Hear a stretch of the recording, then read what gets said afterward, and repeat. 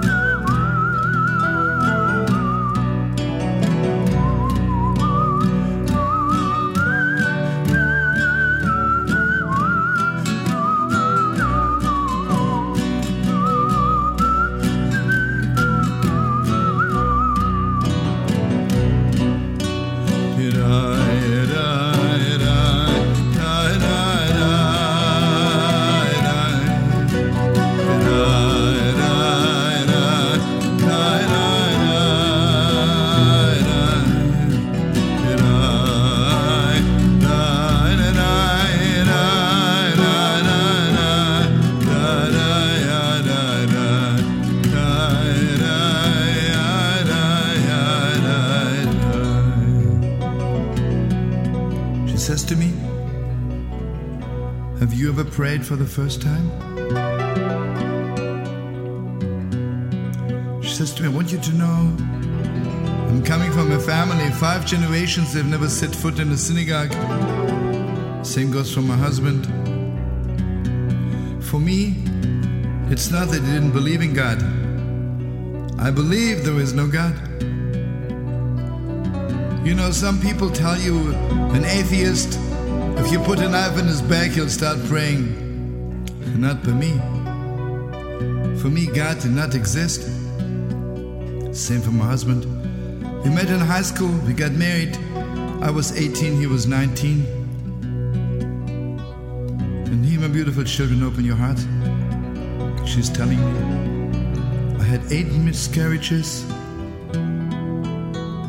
By now I was 28. I was at the end. We tried one more time. And the greatest miracle, I'm already in my 9th month. I was so careful. I barely left the house. One morning I woke up, just didn't feel so good. I went to the doctor. You know, friends, sometimes doctors are very cruel. The doctor says to me, "I told you the whole time you won't make it. You just don't have the make for children. You're losing your baby in 2 hours." I walked out. It was clear to me that I have to commit suicide. I cannot live like this anymore. The only thing I couldn't decide, should I jump off the bridge or go home, write my husband a letter, and then turn on the gas. I decided this is what I'm going to do. Took a cab, went home. You know, friends, anything which doesn't interest you doesn't register. She says to you, know, I'm coming out from the cab. When I look at the street for the last time, I didn't know that opposite my house there was a little synagogue. Suddenly had this flash. Nobody can help me anymore.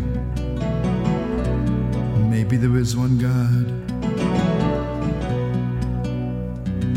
Maybe there is somebody who does listen to prayers. Till today, I don't know what happened to me. I walked over to the other side. Miraculously, the synagogue was open. And And how did I know? I don't know. I walked up to the Holy Ark. I opened the Holy Ark. And I prayed to God for the first time. Just, you know how awesome this is. First time standing before God. Say, Master of the world. Master of the world, I'm begging you, I'm crying before you. Let me have a child. But I wanted to do something for God also. The only thing I knew is that Jewish women kindle lights Friday night. I said, Master of the world, I swear to you that I will kindle lights Friday night, Friday night. I want you to know, suddenly my heart wasn't heavy anymore. I knew God had heard my prayers. I walked out from the synagogue, went to my house. Most of my friends were not religious, but there's one woman whom I knew. I called her up immediately and I said, please, it's a question of life and death. I need you. It was Thursday afternoon and I was planning really to bench Licht tomorrow, but I didn't know how to do it. She was a very beautiful lady. She came right over. I told her my story. She says, please show me how to kindle lights. She says to me, you know, that's not so simple. You cannot kindle lights Friday night and then serve shrimps. I says, I'll do anything in the world, just I want to have my baby. They happen to be very wealthy people. She says to me, within 2 hours, I had a new kitchen, new stove, new dishes, new everything. But then she says to me, I hate to burden you, but how can you bench Licht and keep Shabbos if your husband is in his business?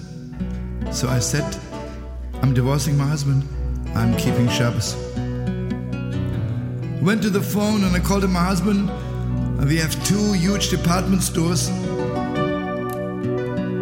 Said to my husband, do you know that Shabbos begins tomorrow 5:20? If you're not here by 5 o'clock, if the store is not closed by 5, I'll divorce you. And I can understand my husband. Oh, he says, sure. You just tell me when you want me to close my business and I'll be there. He was sure I lost my mind. She says, I want you to know I have 2 beautiful children and have one, number 3 on the way.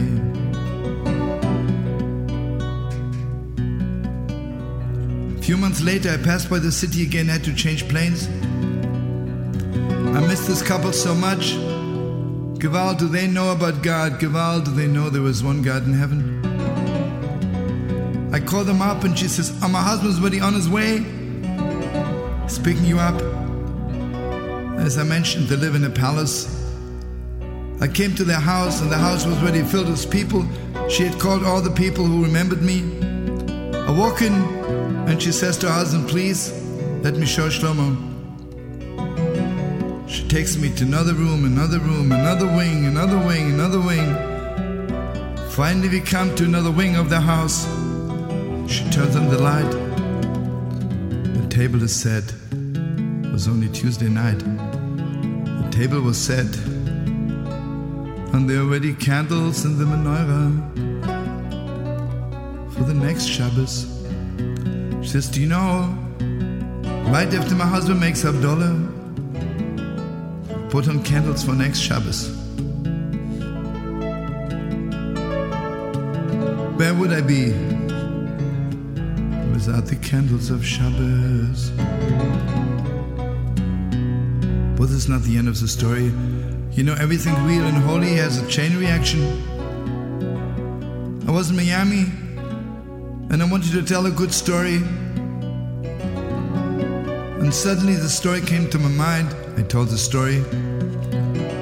A few weeks later I get a letter and they tell me, Mazel Tov. It's a girl. And she says to me, I want you to know, when you told the story, was exactly my story. My husband and I don't believe in God. We are members of a temple, but just socially. It was my 5th miscarriage. A few days after I heard the story, I didn't feel so good. I went to the doctor. He told me, "You're losing the baby. But thank you for the story." And I'm so grateful to God my husband was there when I told the story. My husband and I, who went to the synagogue, both of us fell down before the Holy Ark. And we said, "Master of the world, we swear to you we'll keep Shabbos. Give us our baby, Mazel Tov." It's a girl. Time